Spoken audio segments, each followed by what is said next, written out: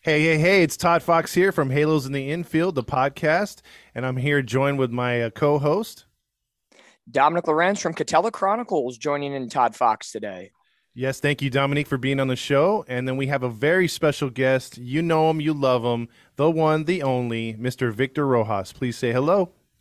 Gentlemen, how are you? We're We're good. doing great, Victor. Thanks for coming on with us and taking a little bit of time out of your day to discuss some Angels baseball. And maybe we'll have to get into some Frisco Rough Riders as well. Sure, whatever you guys want. Actually, let's actually start off with that. You guys are playing pretty good. You're only a game back right now, and the team is looking pretty promising. What are your thoughts on that and the job that you're doing over there? Well, I think the job that I'm doing over here is fantastic. I think it'd be hard to beat, to be perfectly honest with you. But as far as the team is concerned, I think I'm of the opinion that last year's team was a lot more talented and deeper from a talent perspective. That's not taking anything away from this year's club, but um, we've had some ups and downs. We had some bullpen issues. But Bradford's pretty legit. Leiter's going to be legit from a pitching perspective. The offense just hasn't been as consistent as we saw last year. And granted, we had Sam Huff here, we had Josh Young here, so we had a couple of guys, Davis Wenzel, all guys that have moved on to bigger and better things. And Young's probably going to get called up here eventually, fairly soon for the Rangers, so play third base. So, but overall, it's been good. It's nice to see them. They didn't win the first half, but like you said, a game back in the second half. We'll see if they're able to make a little playoff appearance, which would be nice. Absolutely. How has the adjustment been for you now, helping running this organization and your family getting adjusted to the Texas life and you being home? Well, the Texas life has been easy for us just because we spent 5 years here with the Rangers back '04 through '08 before we went Mhm. to MLB, and then we moved back to the Metroplex here in the fall of 2014. So it's been home for a while. I mean, my son is born here, and now he's getting ready to. Well, he's had started his senior year, so there's some familiarity here, some friendships here that go back a long way, and so that part's been nice and easy. I think the adjustment for them was me being home Mhm. once spring training started last year, and being home continuously through the spring and into the summer, and he's not leaving. So I think that was probably the biggest challenge for them. But it's been great for me personally, just from the standpoint of a couple of reasons, really. I mean, when I made the decision to take this job, Mhm. it came out of the blue, and we had no other plan other than, okay, this is what we're going to do. And then it turned out, Kim's health issues ended up having to have 4 surgeries over the summer. So I was thankful that I had made the decision that I was home, as opposed to having to go back and forth and take time off and the like from Southern California back here to Texas. And then Tyler, so that was in January. So right around that time of last year, he had made the decision to leave tennis behind before sophomore year and go play baseball. So I've been home for his first 2 high school baseball seasons, first 2 summer ball seasons for him, and that's been a godsend, really, to get a chance to watch him. I did get a chance to watch him a little bit, especially on the tennis side, the last couple of years when I Mhm. was with the Angels, but that's via FaceTime. So it's a little bit different when you're in person, get a chance to talk to him and kind of work with him as well. So it's been pretty good. What a blessing. That's good to hear. That's Yeah, for awesome. sure. For me, Victor, as someone who has worked in minor league baseball for 4+ seasons as a minor league broadcaster and kind of went out of it a little bit during the COVID pandemic and been kind of a fill in this year in the California League, what has been the difference for you from going from broadcaster to front office? What is something you expected to happen becoming a general manager? And what is something you maybe didn't expect to happen that you've really had to navigate and kind of learn through in that front office system in minor league baseball? Um, Great question. I don't know that I really had any real expectations other than the hope that we were going to have a minor league season. So when I ended up taking over in January of last year, nothing had been determined as far as minor league baseball is concerned, because Major League Baseball had announced in the December prior to that they were assuming control of the minor leagues, and they cut the teams that they did. But we had no idea what the plan was going to be. So for me, it was kind of, figuring out what we're supposed to do staffing wise. If there is going to be a season, what are we going to do? If there isn't a season, what's the game plan there? Getting acclimated to everything here in the ballpark, and just kind of bringing it back to life. And I think that was the fun part last year.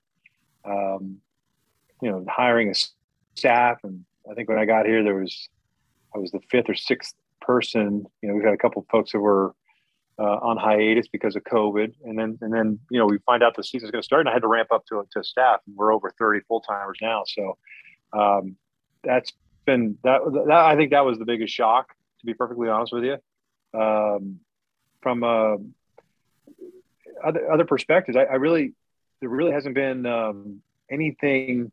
There hadn't been a desire, and I think purposely no desire to, I'm going to go up in the booth and help Zach do a couple of innings, or none of that stuff. I haven't, not because, I don't love broadcasting. I just felt that it's, my role is different now. And I think, in Zach Bigley, I think we have a talented broadcaster, and I think he's got a chance to be successful down the road at the higher levels. But, and I wouldn't want to go in and impose my will or, cast any shadow or have him look over his shoulder or anything like that, this is what I want to ultimately do, is go back to broadcasting, and I'll do it at the minor league level. No.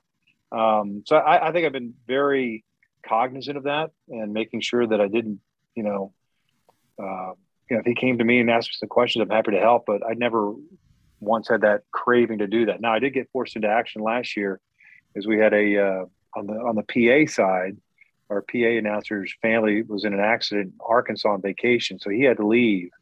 And so I ended up doing a couple of games on the PA. Now, that was fun.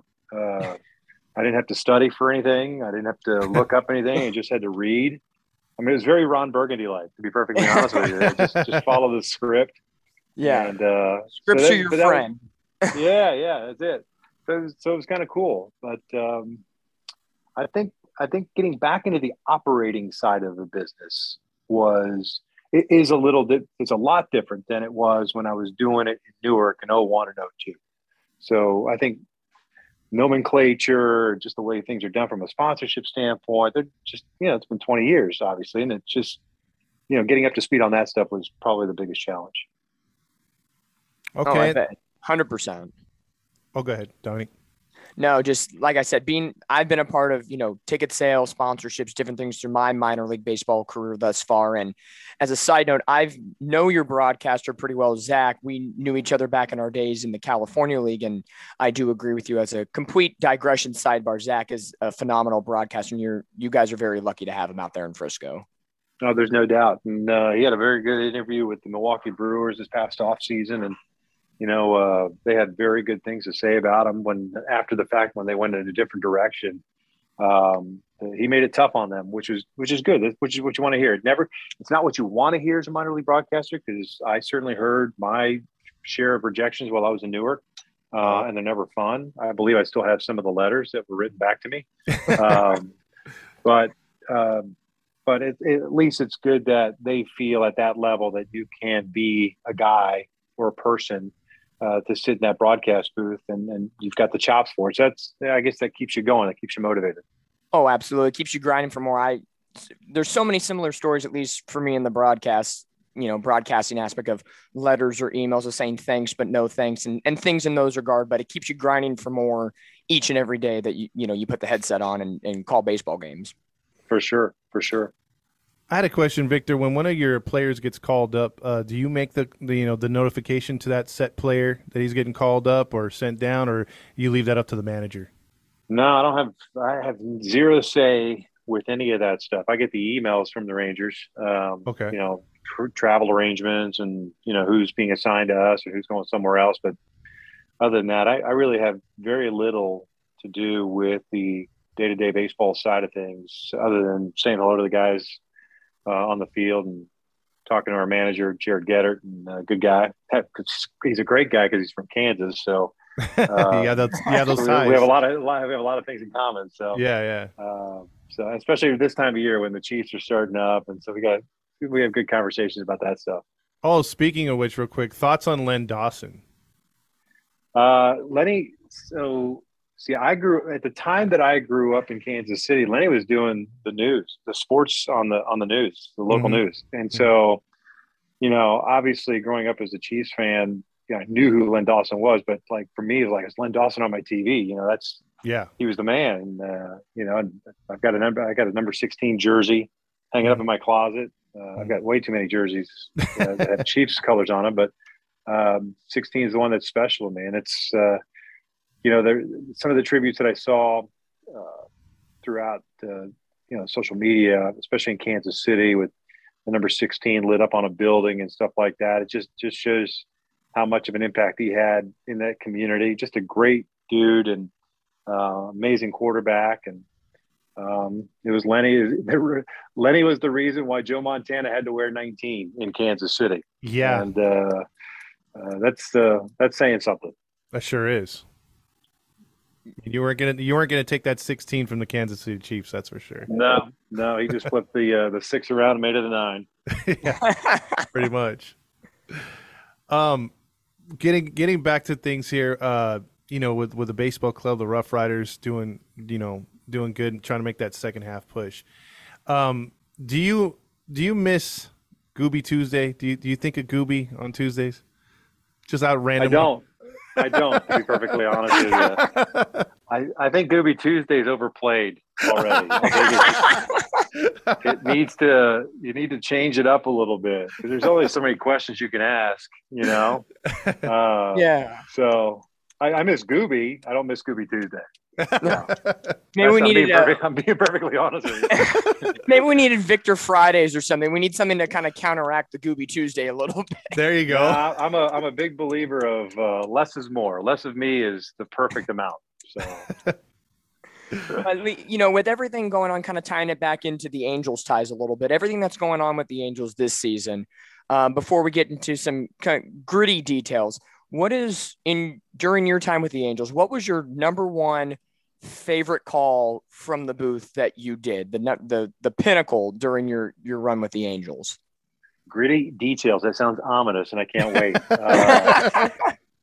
So, favorite call? God, I was fortunate, really, to be perfectly honest with you, with the 11 seasons there that, with Trouty coming up and all the things that happened, whether it's Santana's no-no or Weaves, and then, Albert's 3,000 hit, 2,000th RBIs, 400 or 500, 600th home runs. I mean, there was just a number of different things.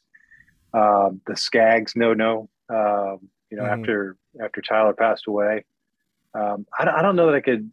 I always said that Weavers was very cool because of the fact that he's a SoCal kid, Long Beach State, drafted by the Angels, came up. He was the guy. And, it happened at home. The family was there. It was just, it was just a feel-good story against the Minnesota Twins.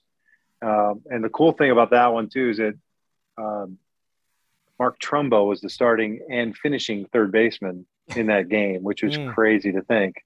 It is. Because typically in, Scotia fashion, Mike would have gone to Trumbo would have been done by like the 7th or 8th inning defensively in a tight game. But and I think he made a play on a bunt too, which if I'm not mistaken. But anyway, I digress. So I think initially I always said that was cool just because of the sentimental side of things, right? Especially with his dad down because the Weaver sat right below our booth and you could see the interaction between with Jerry's on the field and dad and all that stuff. I thought that was just amazing. Albert's home run, 600th home run, was pretty cool because of the setting. It was Irvin Santana, Twins again, the former Angel. It was a long battle, bases loaded, and then it just hugged the line. You just didn't know if it was fair or foul. Like it was just as dramatic as you could make it. And so I thought that was amazing. And then, the Skaggs game, because of everything surrounding it, it was such a long time. It felt like forever from the time that Tyler passed, which I want to say was a Monday. Yeah, because we were Sunday. We flew to Texas. Monday, is when he, it was found out that he passed away. And then we didn't return to the field as a home team until, the following Friday because of the All-Star break. We were on the road. We went to Houston, had the All-Star break, and then came back.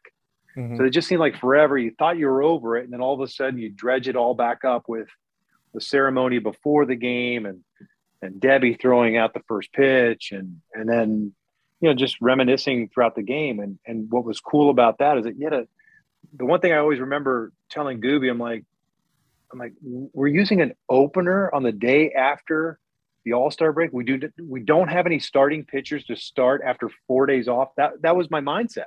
Mm-hmm. I thought that was mind-boggling to me. Mm-hmm. And so we were filled with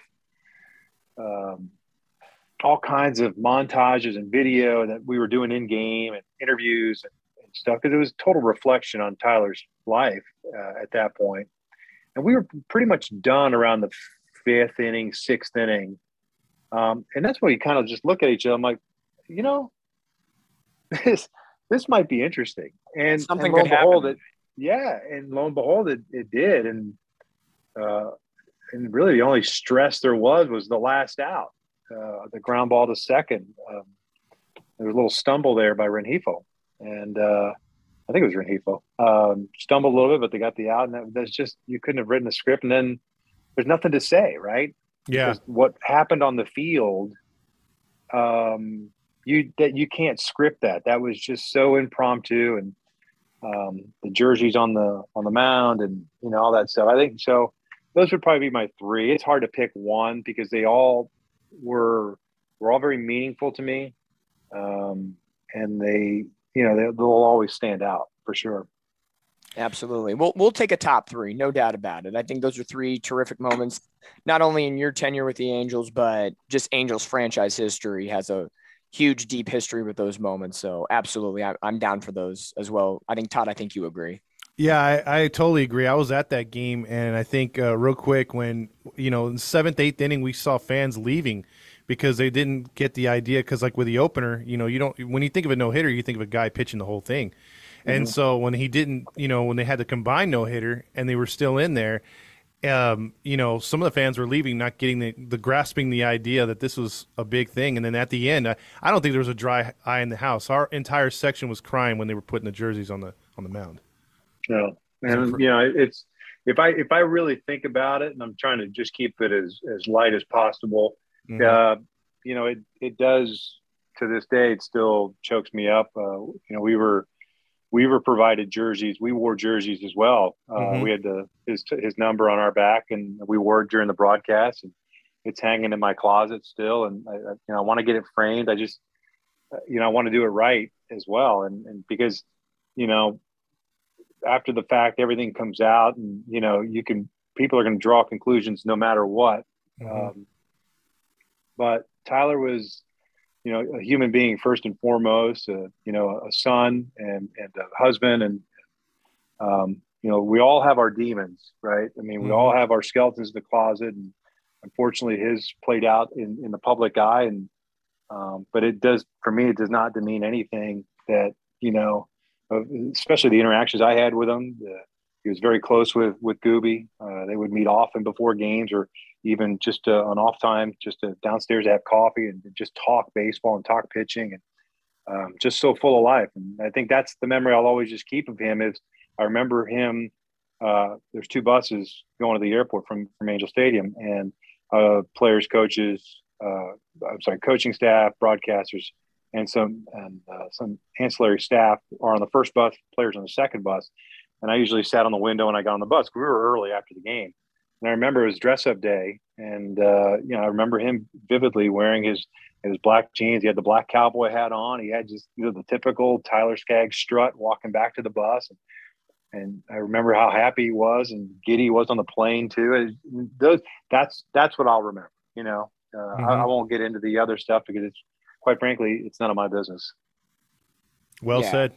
Absolutely. 100%. No doubt about it. Rest in peace, Tyler Skaggs. And it was tough how it played out, but those are the moments that, especially for you and for Angel fans all across, everywhere, that's how we should be remembering Tyler Skaggs. Now, unfortunately, Todd, we got to get into some, as I mentioned, the nitty gritty of the Angels right now and kind of see what's going on with the state of the Angels franchise right now. We know this week it was announced that owner Artie Moreno made an announcement that he was starting the process of selling the Angels. Todd, what direction? It's a loaded question, but what direction do you want to go with it? Oh, first, if I can ask Victor's opinion on things as far as like when he started there, the first 4 years, obviously it's from 2010 to 14 or so. What did you see any differences from when the team was winning per se and had a little bit better hold, like they were together more of an organization? As a fan, that's how we see it anyway. But did you see things different from 14 beyond, like after the 14th season towards the end of your tenure there? Like, was there like a changing was in culture? Was there anything like that stuck out to you? I think by the time that we got to 20, because it's difficult to sit there and break apart, year by year, what worked, what didn't work, because there's always going to be positives and negatives, no matter how good of a team you are. Yeah.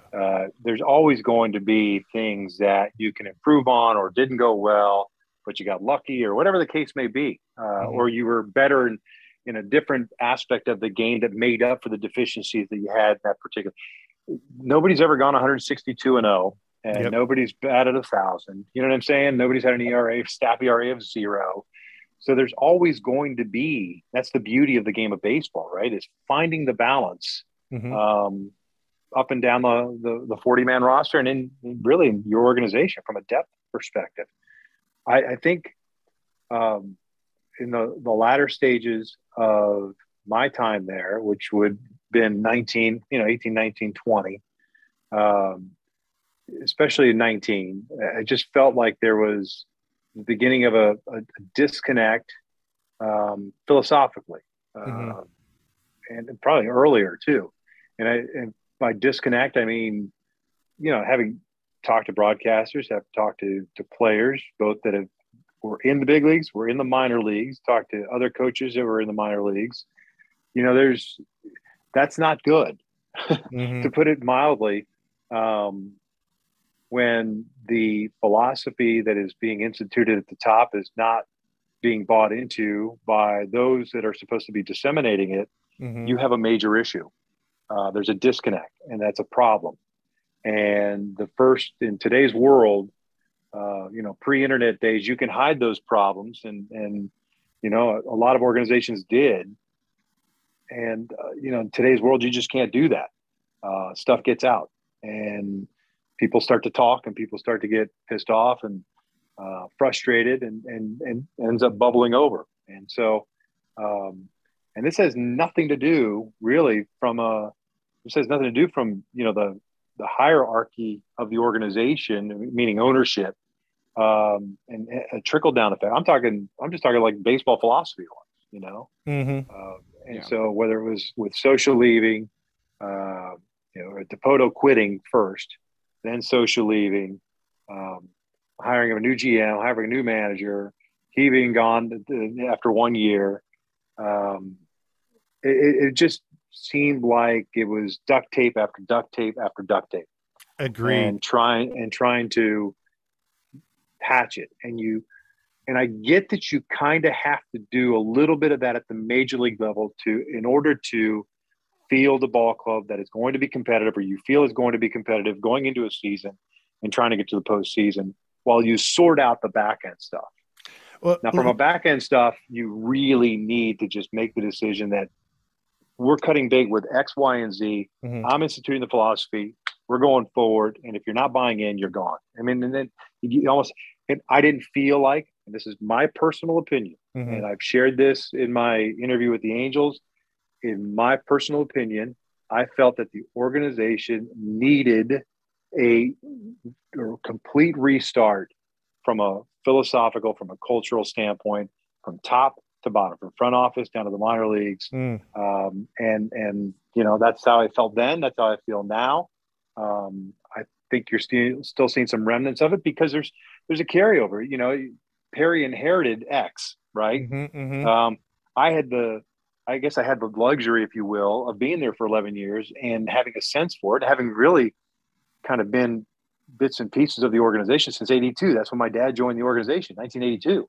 Yeah. So, so it's like I've kind of known that organization for a long time, and so I had my sense of that organization was probably comparable to that of, even though it's been removed, of Perry's, because he grew up in the Rangers organization.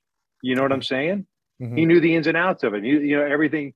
It's just a different feel when you're involved in it. And so he inherited this, and it takes time for you to put your stamp on it, your staff, and buy in, and so on and so forth, especially when you're inheriting people from a previous staff. So that's my, it's a long-winded answer. It's an honest answer. Mm-hmm. And like I said, it's stuff that I've shared before. Can I just follow one real quick question, Dominic? During that time period where you started to see things fall apart and the culture like sort of change and people, going back and forth, did you ever think, I know you said a hard reset as far as the organization, but did you think on the field as well, the team needed to make a hard reset as far as, hey, let's rebuild the roster? Because like you said, what stuck out to me is what you said as far as this team just doing a lot of patchwork. I think that's what a lot of our fans have been saying as far as the pitching staff up until this year, was that they were just doing a lot of patchwork stuff. So were you ever of the mindset like, hey, maybe in 2018, 19, we needed to just, hey, tear down and try to rebuild? I think it's very difficult for a team in a large market to straight up rebuild at the major league level. I just think it's very difficult.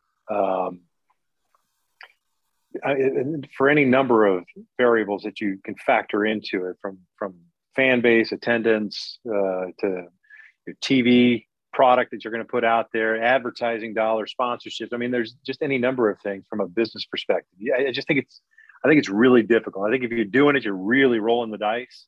Mm-hmm. And good luck. You better win very quickly after the fact, because that could be a serious rabbit hole, right? Mm-hmm. I do think that you can restart the minor league system for sure. And you talk about the patchwork on the pitching side of things. Well, why was that? It's because you weren't developing anybody. Yep. And so that's a big issue. And so if you're not developing anybody, is it the development staff, or is it the scouting side? If it's a scouting side, what are you looking for? What's the goal? What's your philosophy as far as what you're trying to scout? Really, I think the biggest missed opportunity in all of this has been the international scouting. Yes. And the investment in the international side of things. Mm-hmm. I think, and even there's varying degrees of philosophies, right? You could sit there and go, okay, I'm all in on these 2 or 3 guys. I'm going to blow my pool on those 3 guys and go after them, not knowing that if you're going to get them or not knowing if they're going to be good or not. Or do you go the complete opposite? I'm going to go sign 25 guys at a lesser amount in hopes that I get 4 or 5 of those guys to be somewhat productive at the minor league level, especially at the lower to mid minor league levels, so that maybe they don't get to the big leagues with us, but maybe they become attractive to another organization so that you can flip them for a piece that will help you at the major league level. True. And so it's all intertwined. And it's an interesting web. But you've got to believe in, not only do you have to believe in it, but you've got to have everybody around you believing that what you have in place, or what you plan on having in place, is the plan that's going to work going forward. And assuming you get the blessing from ownership that you get the opportunity to do that, then that's what you have to do. I'm assuming Perry's gotten that. I haven't had those conversations with him, and I wouldn't expect to have those conversations with Perry. But I would expect, had it been me, that would have been my expectation, that I'd be given the opportunity. And it's not necessarily opening up the purse strings and like go spend beyond the threshold on the payroll side of things. And it's easily done. Anybody can do that. Mm-hmm. Anybody.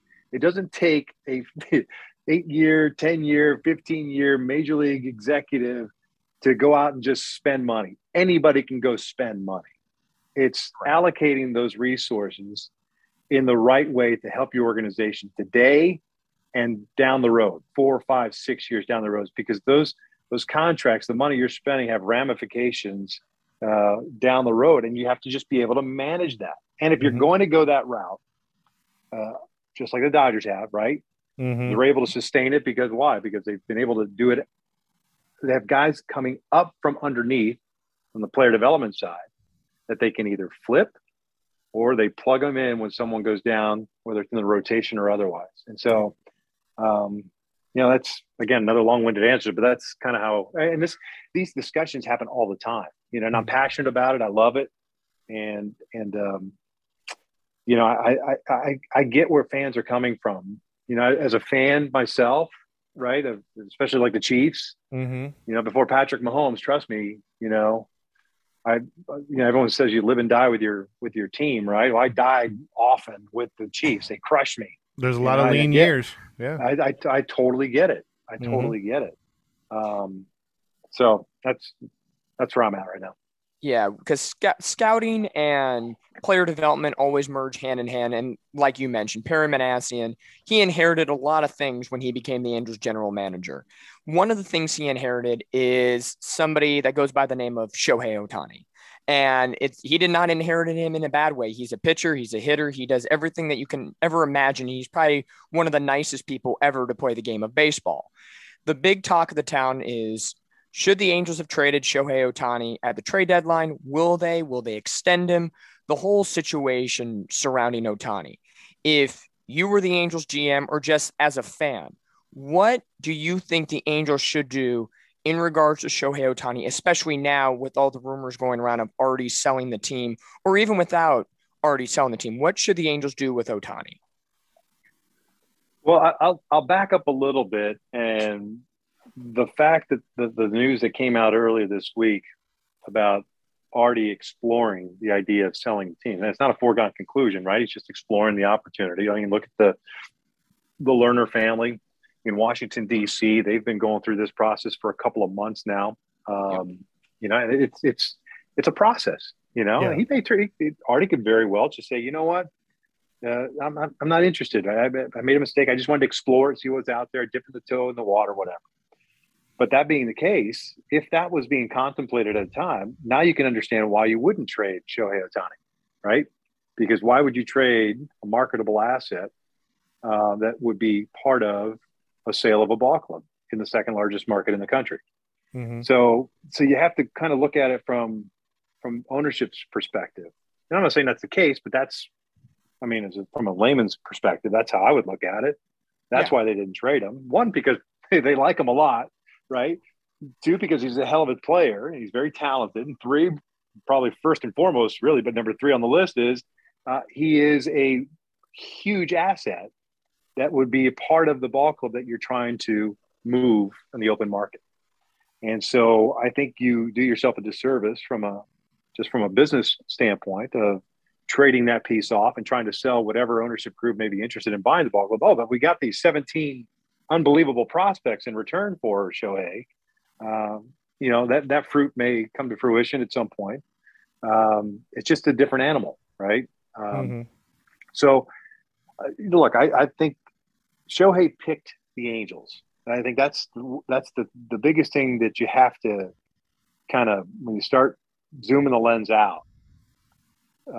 Show picked the Angels. He wanted to be in Southern California. He wanted to be with that ball club. That tells you something.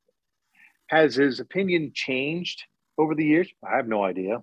You'd have to ask Nez Bolello or his agent or Shohei himself, right? But I would say that is a good indicator that he's interested. I would imagine interested in sticking around.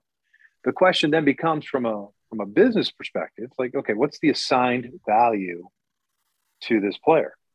And how do we construct a deal that would keep him long-term and still give us the opportunity to fill in the other spots? Because there are a number of different spots that still have, some concerns going forward, especially with Mike getting older and more mileage on the body. How do you make it work? And I think that's the biggest question is it's the unknown, right? Like, everyone could say, Scherzer's getting whatever, $35-40 million a year for every fifth day. Well, okay, so Shohei can do that and he could hit. So then what's the assigned value? So is he a $60 million player? I'm not saying that's what he is. I'm just saying, how do you come up with that number? And I guarantee you that Ohtani's folks kind of have a feeling for what they think they're worth on the open market. And I'm sure probably does not line up with what the Angels or any other organization, would think he's worth to them individually. Now, for the Angels, it's just like there's any number of things because of the market, because of the marketing, because of the retail side, merchandise, and sponsorships. So there's ways to make it work and make it make sense. Keep them happy, keep them part of the tandem there with Mike. And but we'll just have to wait and see. All that stuff gets put on pause right now. With if Artie's really pursuing this opportunity, and I believe that he is wholeheartedly, at least looking into it. I don't think you can. I don't think you could really go out there honestly, like I say, in the off season and try to shop him until that gets settled once and for all. Yeah, absolutely. And I completely agree with you. There is no mathematical formula that says, plug in Ohtani's ERA with batting average and home runs, and that equates a 10-year, $500 million deal or whatever that number could be. It's a very wide-ranging question, I think, at the end of the day. As fans, I think Todd and I can agree. Of course, we want to see Shohei Ohtani stay in an Angels uniform the remainder of his career and do what he does best with Mike Trout and Anthony Rendon and whoever else comes into the picture in 2023 and beyond with this organization. Todd, I think you would agree with me on that one. Oh, yeah, because in the end, I mean, we just want to see winning. Like every fan of every other team I've talked to, they've always said, the one travesty right now is not seeing Mike Trout in the postseason. Then we get Shohei, and then it's like, well, we're not seeing two of the greatest players, if not the two best players in baseball, in the postseason. And it is shocking and sad at the same time. But a lot of what Victor's brought out about the organization, I mean, you can't have it all. I mean, if they don't have the right organization built around them, the right pieces, the right mindset, the right design for the team, then it's not going to get there. And to be honest, with this season, me and Dominic were under the impression the way the pitching started, if the team stayed healthy, I mean, we kind of like ignored the warts in the first couple months, but those came to fruition. I mean, this team like literally can't hit. They've got we believe they had the playoff pitching, even, before Syndergaard and everything left. This team, they had it on paper that I felt they could at least make a wild card, but the hitting has been so bad and injuries too. Yeah, I mean, that phrase you said that if the pitching stays healthy, Gooby and I used to say that. Oh yeah, every year coming out of spring training. Well, we'll see how it goes if these guys stay healthy. But if that's your go-to and that's the constant on a yearly basis, that's a pretty good indicator of, the lack of depth and the issues that you have at the minor league level. I mean, you can't look at the 40-man roster and say, okay, that's what I'm going to go to battle with. No, you got to look at the entire organization and have as many assets, that can contribute at one point or another. And again, whether it's with your club or with somebody else's club, because you're always going to.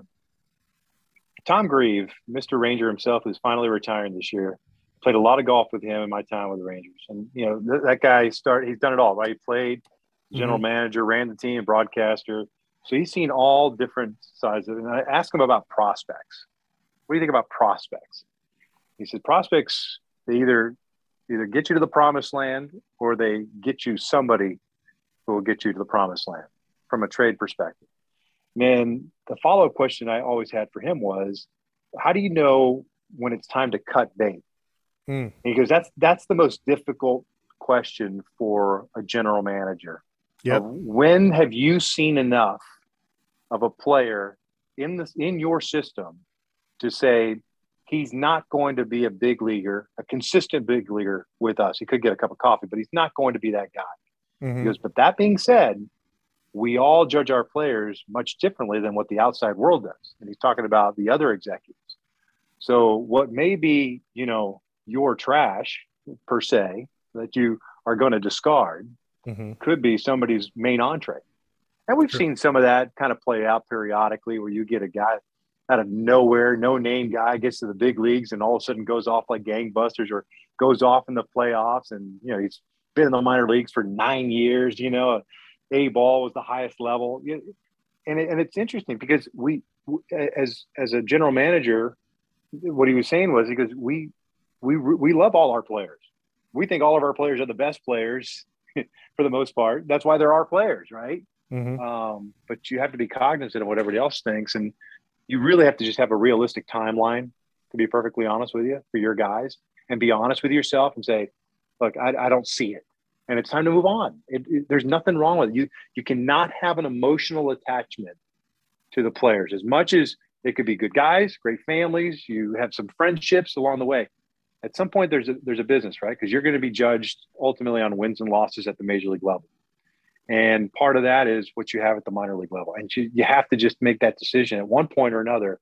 Yes, this guy's going to stay on this side of the ledger. These guys need to go because we've seen enough. And I think that's the toughest part of the job. Yeah. And you're never going to have an owner or a GM coming out of spring training, heading back to their respective ballpark saying, oh, this team's going to lose this year. We're just going to play the 162 games, get it over with, get to our next vacation site in the winter. You're going to have guys always saying, this is the roster we have. We're competing for a championship, or else they wouldn't be a GM or an owner or even players in an organization. Now, for the Angels, you talk about those players that may or may not be able to compete at that big league level as we always hoped they could be. And I think the biggest polarizing player right now on the Angels, at least on social media and with the fans and seeing what they do on a daily basis, would probably be Jo Adell. Jo Adell, drafted high with the Angels, was the number one prospect for a number of years through the minor league system. And now he's getting playing time with the Angels. Yes, he's gone up and down the last couple of seasons ever since 2020. But this year with the Angels trading away Brandon Marsh to the Philadelphia Phillies and who they got returned Moniak getting injured, Jo Adell seeing prime time in left field, and throughout he has not been panning out as much as a lot of people thought he would. Your thoughts on Jo Adell? I know probably over the last year or two, you probably haven't watched him as dedicated wise with you being over there in Frisco, but from what you've maybe seen in spring training days with Jo Adell or a little bit in 2020. And so what are your thoughts about Jo Adell's current situation with the Angels? And is maybe the Angels at that time where they need to cut the cord with him if he's not going to perform? Or there's, again, another piece of the Angels puzzle that has 1,000 different layers into it. Yeah, I think when you're talking about major league players, it's a little bit different, especially someone that was drafted as high as he was and, at a young age too. Remember, he was a high school player. So Correct. I remember interviewing him, and we had two kids on the same day. Jeremiah, was it Jeremiah? It might have been Jeremiah, the shortstop. I forget. Jackson, yeah. Was it the same draft, right? I believe. Yes. Yeah, Jeremiah Jackson, Jo Adell. Yeah, so we had them on the same night in the booth and interview, and I thought both guys. I'm like, wow. I mean, they just really test. And when you start looking at young players, high school players, you're like, this guy's a high school player. Just the way they speak and the way they handle themselves. And I think when you slap superstardom or future superstardom on a player, I think that's a heavy burden for any player, especially for a young player coming from high school and trying to get into the system and try to make a name for themselves, right? So, I think sometimes hype, and this is just not Jo Adell, but just in general, I think sometimes we get so excited about rankings, top prospect lists, and the expectation becomes, well, this guy's a can't miss guy just because they're on a top prospect. No, I think everybody, top to bottom, and you go to the top 100 list, there are guys that have issues with their game. There's nobody that's just they're completely a polished product, top to bottom. People talked about Mike Trout when he first got to the big league. Oh, my 5-tool guy. Mike had problems throwing. I'm like, you talk about 5-tool guy. Throwing is one of those things, like being able to really throw. Mike didn't have that early on when he got to the big leagues, right? But he worked his ass off, and I thought he became a pretty darn good, even though the metrics don't like him, I thought he became a pretty darn good outfielder, center fielder. Yeah. So each guy has some deficiencies to work on. And I think that's the beauty of the minor leagues, that you get those opportunities to work on. I think Joe early on had an issue with he got a hole in his swing. I think defensively there were some issues, whether it was on the tracking side of things, whether it was eyesight, whatever. I don't know what it was. But those are the things that you needed to kind of clean up at the minor league level. But when you have injuries and you're a highly touted prospect, because he got to the big leagues, he played he got there in COVID. If I remember correctly, he played some time because Upton was hurt. Correct. So, you kind of get forced into that role when you may not be quite ready. And I think sometimes that could have a little bit lingering effect on somebody, that the game is a lot different at the major league level than AAA or AA. It's just a different beast. And the biggest part of that, I think, is really mentally. The game is faster. There's no doubt about it. Ball moves differently, comes out of the hand differently. Guys get the baseballs on the infield differently. But I think mentally, when you have some struggles, that it can chew you up a little bit more so. And no matter how much, and again, not talking about Joe specifically, just in general terms as a ball player, I think no matter how much of a facade you may have that nothing's bothering you, we all internalize things, especially negative things that we know that we need to get over. We internalize it, and we all do it differently, right? Mm-hmm. Some people it gets to a point where it consumes them, and it overpowers their talent, which is unfortunate sometimes. So I think it's still a battle for him, really. I honestly just put him in a position, let him play. Just don't quit screwing with him. Yeah, just leave him in the lineup. Find out if he can play in the big leagues. If not, go back down to AAA, see if he can work out the kinks. That to me is and that's what I don't like about. I don't mind analytics, but trying to piece together, especially in a lost year like this is for the Angels, when you're not playing for anything other than trying to figure out what you actually have and what you can go into the offseason with and into 23 with. Just play whoever you think has an opportunity so you could find out who and what they are. I mean, and whether it's the Angels or the Pirates or the A's or whatever the case may be, whatever team that's struggling, you're not playing for anything else other than, okay, what do I have on my 40-man roster? Because I'm going to have to make some decisions in the offseason, right? So that's kind of my sense on guys like Joe and any players that I thought, I'm getting off on a tangent here. Matt Theis, when he came out of Virginia, as I recall, and my memory may be a little bit fuzzy now that I'm 54, as I recall, I believe he may have been one of the best college hitters of the draft. Yeah. And that's why he was taken. Yep. Right? That he was a catcher, but he was going to get drafted so that he can swing the bat. We're going to put him at first base. Right? And then if that's the case, then why screw with his swing? Why even think about trying to get the whole mentality of lift and stuff like that and mess with the guy? Because I think all you do, you just stunt the growth of a player. And just because, I mean, I'm really going off on a tangent now, and I think this is an issue still to this day. I thought it was an issue in the previous regime philosophically. You cannot have a baseball philosophy, whether it's hitting, pitching, or otherwise, a blanket philosophy, and just throw it down to the minor league and say, do this. Yes. You can say it, and it has to be agile. You have to be able to piece it together. And the reason why is because every individual consumes information differently. What one guy can absorb, another guy can't. And the flip side to that is, from a development standpoint, who's the messenger? One person who understands the philosophy can pass along the message in a proper fashion to that one particular individual, where another coach has no ability but to say, you just need to hit like this. This is how the only way to get to the big leagues is hitting like this. It's not a communication. It's more of a mandate. Mm-hmm. And I think that's where you really start getting guys going, what the hell are we doing? Like, what, like, I don't get this. Why are we trying to do X when I'm not that type of player? You know, what's wrong with Matt Theis being a gap to gap doubles guy that hits you 15 to 20 home runs and hits 280 plus the big leagues and could play some first baseman? There's nothing wrong with that. No. Does it fit? Does it fit the prototypical corner infielder where, you know, the Troy Glosses of the world, by the way, who was a shortstop in college, the Troy Glosses of the world playing the corner, you know, the big 6'4", 6'5" behemoth with soft hands going to hit you 40 bucks. I mean, those guys are few and far between, man. Yeah, it'll happen, but that's why I think you just have to keep your mind open and especially from a communication standpoint. I just hated that whole.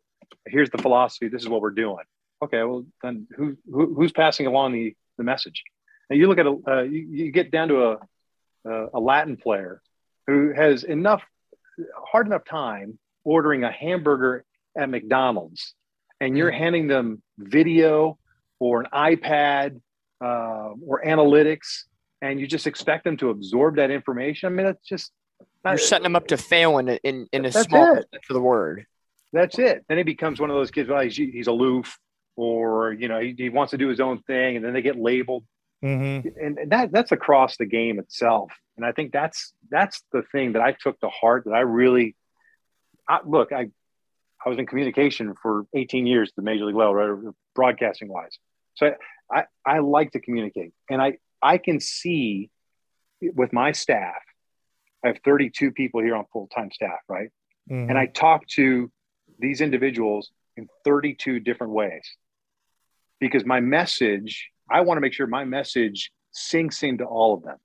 And I can see in their eyes or their reactions or body language who's absorbing it and understanding it and who's not. And that's okay, because that's okay that you don't understand me. Here, let me rephrase it. Let me explain it to you this way. This is why. And then the back and forth, and it's a communication so that you get the buy-in. If you don't have buy-in, you're completely lost, because then it just becomes one big giant mandate. It becomes individual. Oh, go ahead, Dominic, because he touched on a lot of things. There was a lot right there, but I think the first point, in a joking sense, and we mean this honestly, Victor, you could digress all day long, because everything you're saying in, I would say, the last 5 to 10 minutes and is pretty much everything Todd and I have been agreeing about all season long with this Angel squad. So feel free to just openly talk for an hour straight, and we're going to sit here and just enjoy every second of it. I know you got a game tonight, for Frisco, but talk to us all day long, and we're just going to sit here and we're going to enjoy every single second of it. I wanted to put that out there first and foremost, but go for it, Todd. I was just going to say, I mean, you were hitting the nail on the head, because that's how we feel about this team. You got 6 guys hitting under 200.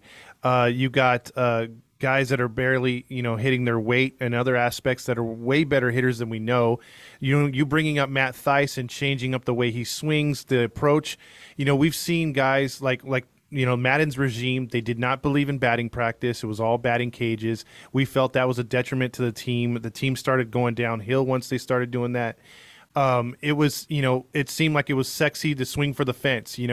I'm watching every Angel game, and the opponents are, some guys get the analytics, some guys don't, but at least they're showing them what they could change on the iPad during the innings. And when you pan over to the Angels, you see Serrano sitting there not doing anything.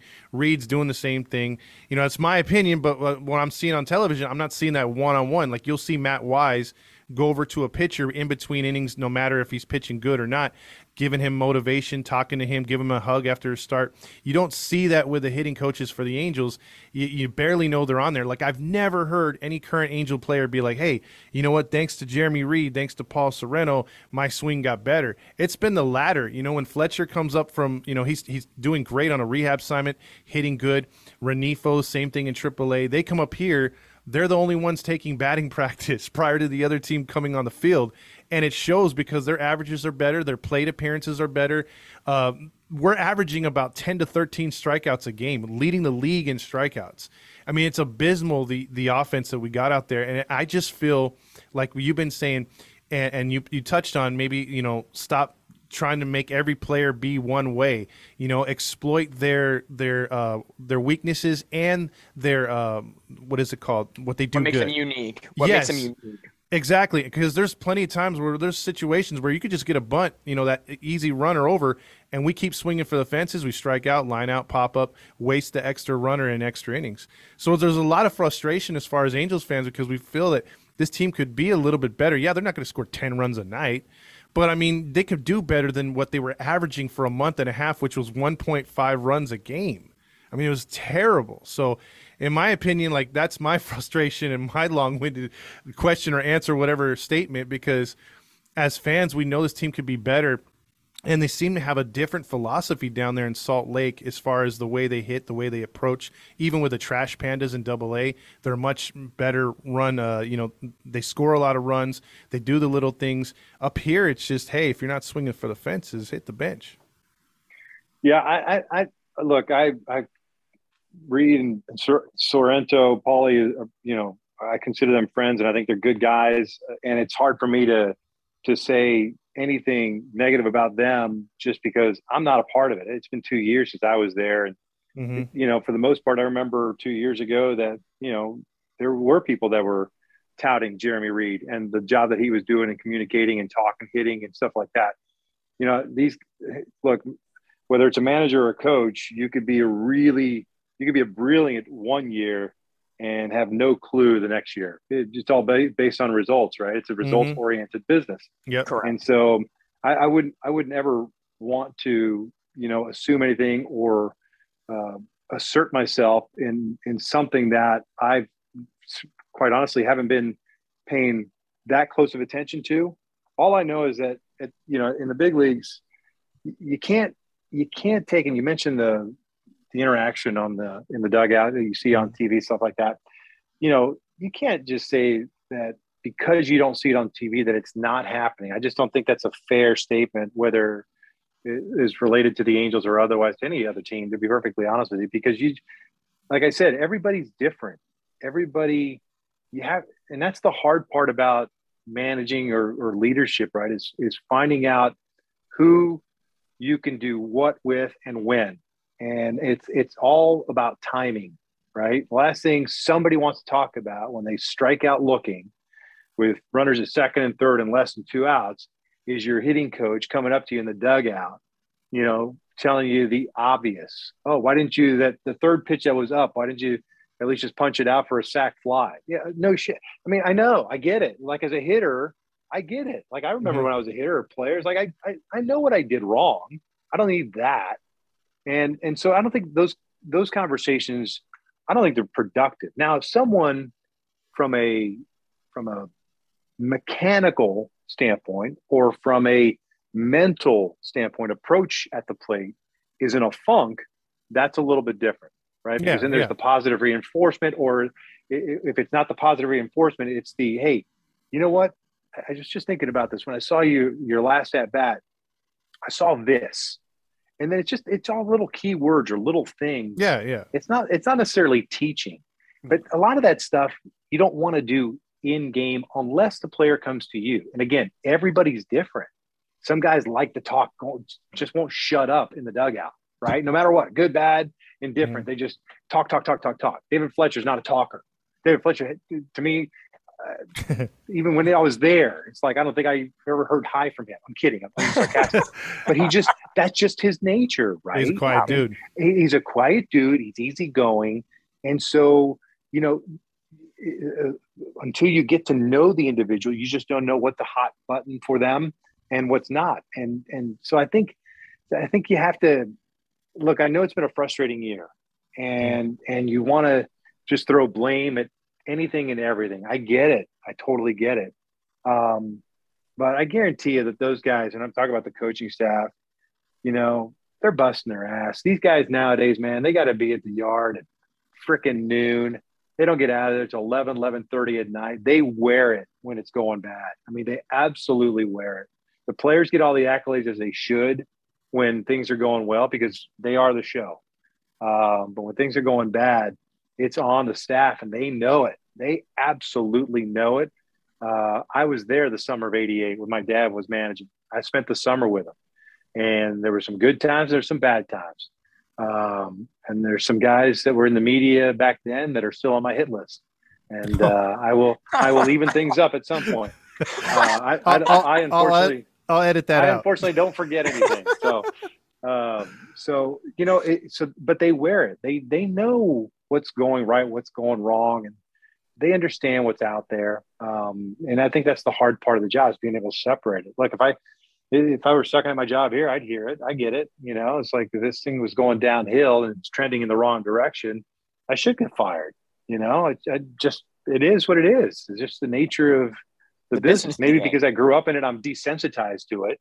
And so maybe my perspective is a lot different than, the average person, but that's just the business. That's why I don't like I sense like silly moves or decisions in game that don't make sense. That's fair game. If you're from a pitching change or, lack of a pinch hitter or whatever the case, that's fair game. But effort, or someone's not trying, or someone's not teaching or coaching, I just think it's so subjective. I just think that's unfair to the guys wearing a uniform. Yeah, especially to a lot of us fans. There's a lot of things, like you alluded to, that happen behind closed doors that the common fan will probably never see in their life. They're just going to see what's going on in the dugout, what's going on in the field, if they're being interviewed. Yep. Pre-game or post-game. That's where the public will know a lot more information. But in the long stretch of things, at the end of the day, I think since we are in year 2022, we're more in a with social media and with a lot of different things in present day, in that instant gratification. And we always want somebody to be blamed for something and just pin it on somebody and then move them along and get to better days. I think that kind of encompasses this whole idea as well, with the coaching staff and all the things that have gone wrong essentially for the Angels. Because if you look back in April and beginning of May, we were flying high, things were great, the Angels were doing things. And even if they did have holes somewhere in their roster or wherever else, they were getting covered up by the big word of a win. When you're winning, everything's great. But when you're losing, that's when everything gets exposed. I'm going to say that's pretty on point to a certain degree. Am I right?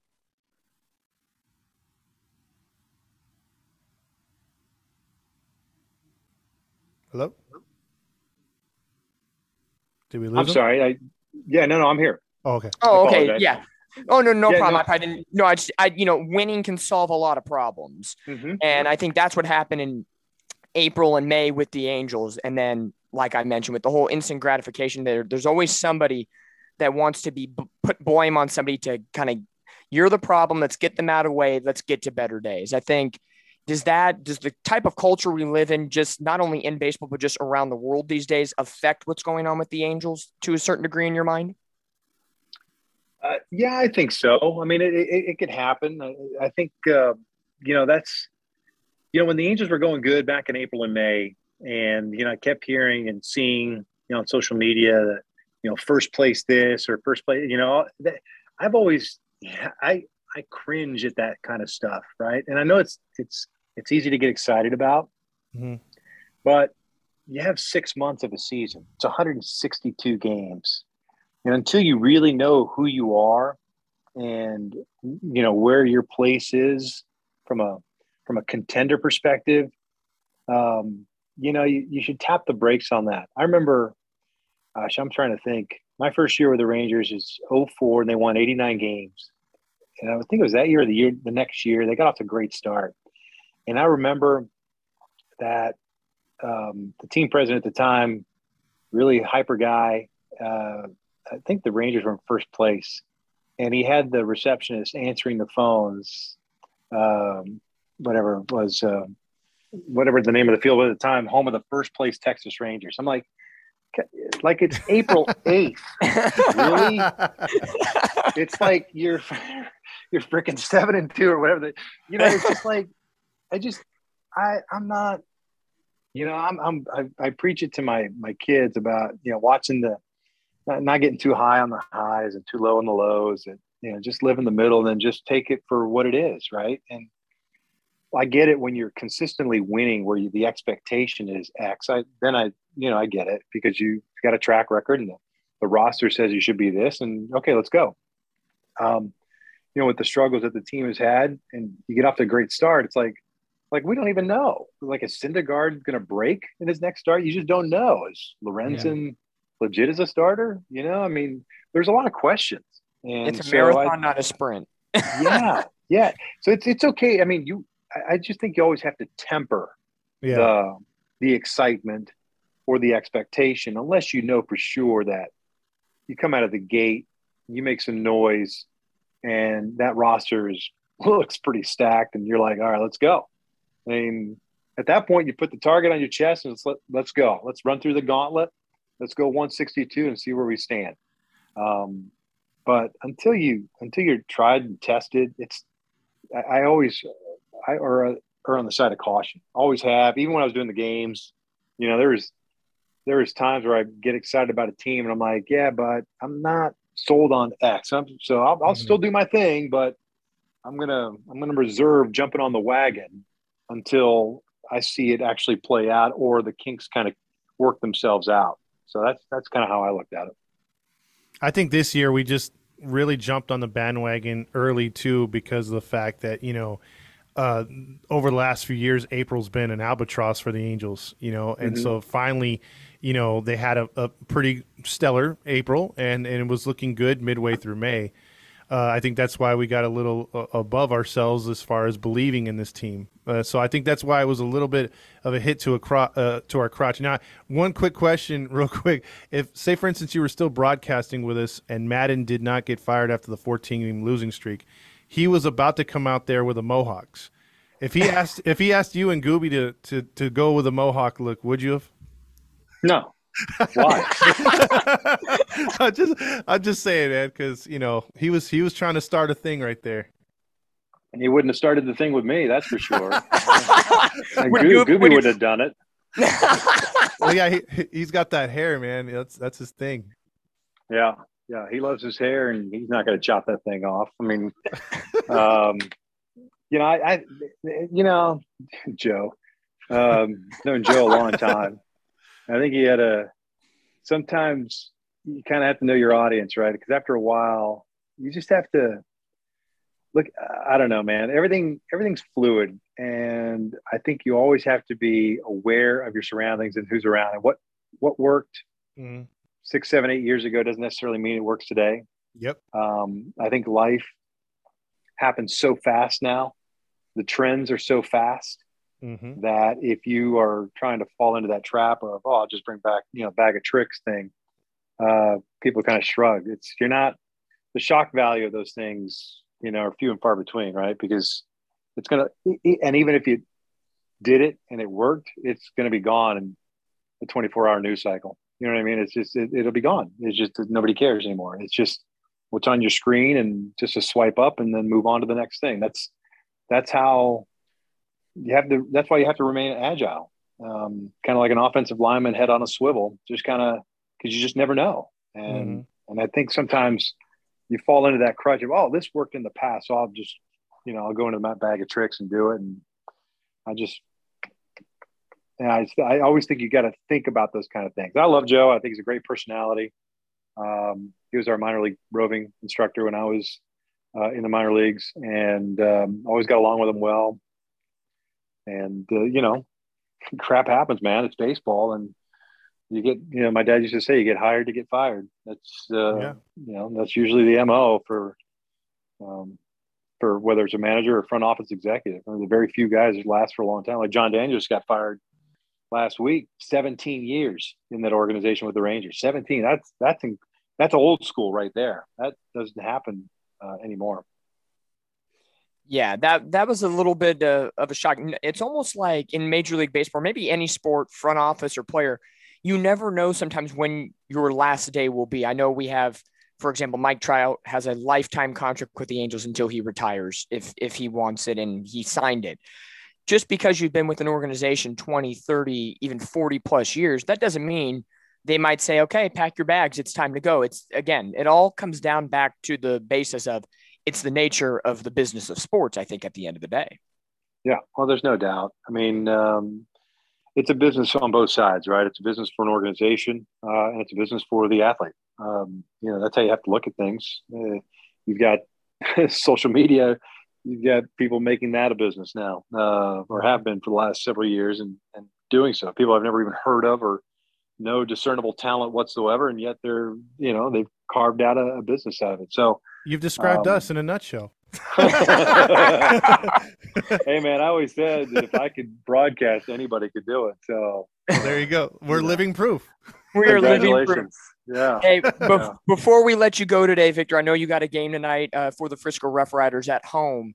For me, this is more of a personal thing, but for anybody listening to the podcast, any broadcasters out there, from one broadcaster to another, even though you've made your now ascension into the front office at the minor league level, two-part question. One, do you have any aspirations to go front office at the big league level? And two, what is your advice to any broadcasters out there that want to get into minor league baseball or just baseball in general? What would be any just general advice to keep on grinding and keep on doing what they're doing? As far as aspirations are concerned, I kind of just take it one day at a time, to be perfectly honest with you. I learned long ago that you have to kind of just be ready, because you never know when a call might come, to be perfectly honest with you. I'm happy doing what I'm doing right now. It's perfect. But if something were to pop up, whether it was in the front office, whether it was broadcasting or otherwise, I'd take it at that moment and see where I'm at and assess it and decide what I want to do. I don't think it makes sense to go out there and say, yeah, I'm after a job. And I've lived in the fishbowl, so it's like, I don't necessarily crave wanting to be the person, the main person, but that's not to say that I wouldn't be interested if something were brought to my attention, whether it was GM or running a team or whatever, or being part of an ownership group. So I don't know. I just, it's a hard question, because if I were 25, I'd say, yeah, I want to get to the big leagues and this is what I want to do. And I'm going to accomplish this. It's like, I've done a lot of different things, man. I've worked in sports a long time, and it's like, I've accomplished a lot of things. I like building. I know that I like building. Mm-hmm. I like creating. I like building culture. I love teaching. So, I've found that that's my wheelhouse, and obviously love the game of baseball. So that's my answer to part one of your question. As far as the young broadcasters and that are out there, I would just say, I've said all the time to my kids, just in general, just work on being the best version of you and not the second version of somebody else. Because I think oftentimes, especially on the broadcast side, whether you hear of Joe Buck or Joe Davis or Al Michaels, or, I grew up with Pat Summerall and all those guys, Dick Enberg, and you feel like, okay, in order to be them, I got to sound like them or be like them or say things like them. And that is, I think it's counterproductive. I think it's okay to learn from them, but I think that you have to absolutely be your own person and bring your own style to the broadcast. It took me a while. I only spent 2 years in the minor leagues, and then I got the Diamondbacks job, and then I got immediately hired by the Rangers. And it wasn't until about year 4 that I started to kind of get a groove, and all of a sudden I had to switch it up, and I had to go TV with MLB Network. And I had no idea how to do TV. I'd never done it before, so I had to learn on the fly. And it was really so 20 was my last year, probably from 2017 on.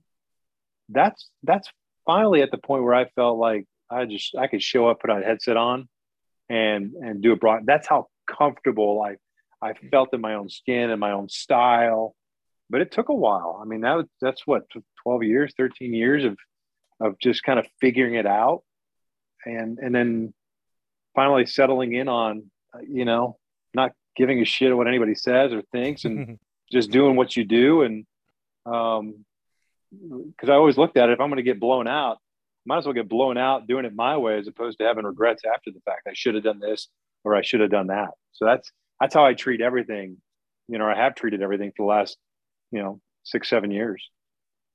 Oh, that's perfect for me. I think that's perfect for anybody else that's listening along, that's young broadcasters or just maybe even life advice in general. You got to be who you are in the best version of yourself as possible. So for me personally, thank you for that. I appreciate that advice. Todd, any final thoughts here for Victor? Yeah, I've with all the iconic calls, drive home safely. All the calls you've done over the years and big games you've been a part of with the Angels. As a fan, I just would, and we've heard it from a lot of other people that when we've done other interviews, they've hit up Fernando and myself, and also Dominique asking when we're going to interview you, and wishing you the best luck. I mean, obviously, if you haven't noticed, it's been a hard chair to fill since you've left. There's been a few people come and going. It's hard to replace what we feel is an icon. You did an excellent job, and I just want to say thank you for all the wonderful memories you gave us as Angel fans, because you were the voice of the Angels along with Gooby on television. We really enjoyed a lot of your broadcasts. No, I appreciate it, man. That means a lot. And it was, there was a time there where I was sandwiched in between Ben in Los Angeles and Dick Enberg in San Diego. Mm-hmm. And I always felt like, Enberg was the odd man of that three-person group, but it was really me. And which one of these guys doesn't necessarily fit in that picture? And I never once took it as, I need to try to live up to this expectation of these Hall of Fame announcers. I'm just who I am. Mm-hmm. And it really didn't start, like I said, didn't really start hitting me till about 17 or so, where all of a sudden I've got kids coming up to me. And it's like, man, I've been listening to you since I was 8 years old. And it's like, whoa. Yeah, it's because you don't think about it, because I've been going to a ballpark for 54 years, essentially. Right. That's it's like second nature to me. Mm-hmm. And so I never looked at it from a grand scale perspective, like the impact I'm having on lives, and I'm communicating with this, mass media, with this fan base. Never once looked at it that way. I always looked at it as from a standpoint of, hey man, I'm going to talk some baseball, pull up a chair, let's have some fun. I'm going to laugh. I'm going to goof around. I'm going to, when things are bad, I'm going to make you forget about what's happening on the field. And that's kind of how I looked at it. And it was when, fans started to come up to me or send me a message on Twitter. It's like, man, I first started listening. I moved to Southern California when I was 10, and now I'm, 18 or 19. That was mind blown. You know what I mean? And yeah. So I have a deeper appreciation for touching the lives of fans in one way or the other, positive or negatively, whatever. But it's been cool to get that feedback. And the good thing is, I've never taken myself seriously. And I think that's what helped settle me in. It's like not quit worrying about all the other ancillary stuff and just kind of do you and whatever. And that's why I am today with you, the way I was, 5 years ago in the broadcast booth, and I was with my family. And, I'm just a dude that happened to get lucky and did broadcasting for 18 years. So I appreciate the sentiment. Well, yeah, I mean, we just feel that you're just one of the guys, and you're talking about our team and someone that we could easily see ourselves having a beer with or discussing baseball. So I think that's how you related a lot to the fans, and that's why we appreciate it. You were just like you said, you're yourself, and you were real. Well, it's my sincere honor and pleasure. Thank you, sir. We love it, man. Thank you so much today for Victor for taking the time out, and enjoy the rest of the Frisco Rough Riders homestand against the Wichita Wind Surge. Looking for a playoff push here in the second half for the Rough Riders. Yeah, we'll see if we can get there, man. I appreciate you guys, and sorry it took so long to finally get hooked up, but I'm glad we did. No worries. No, it was definitely worth the wait. I think Todd and I can agree that it was very worth it. We appreciate it so much. Absolutely. All right, guys. All right, take care. Take care, fellas.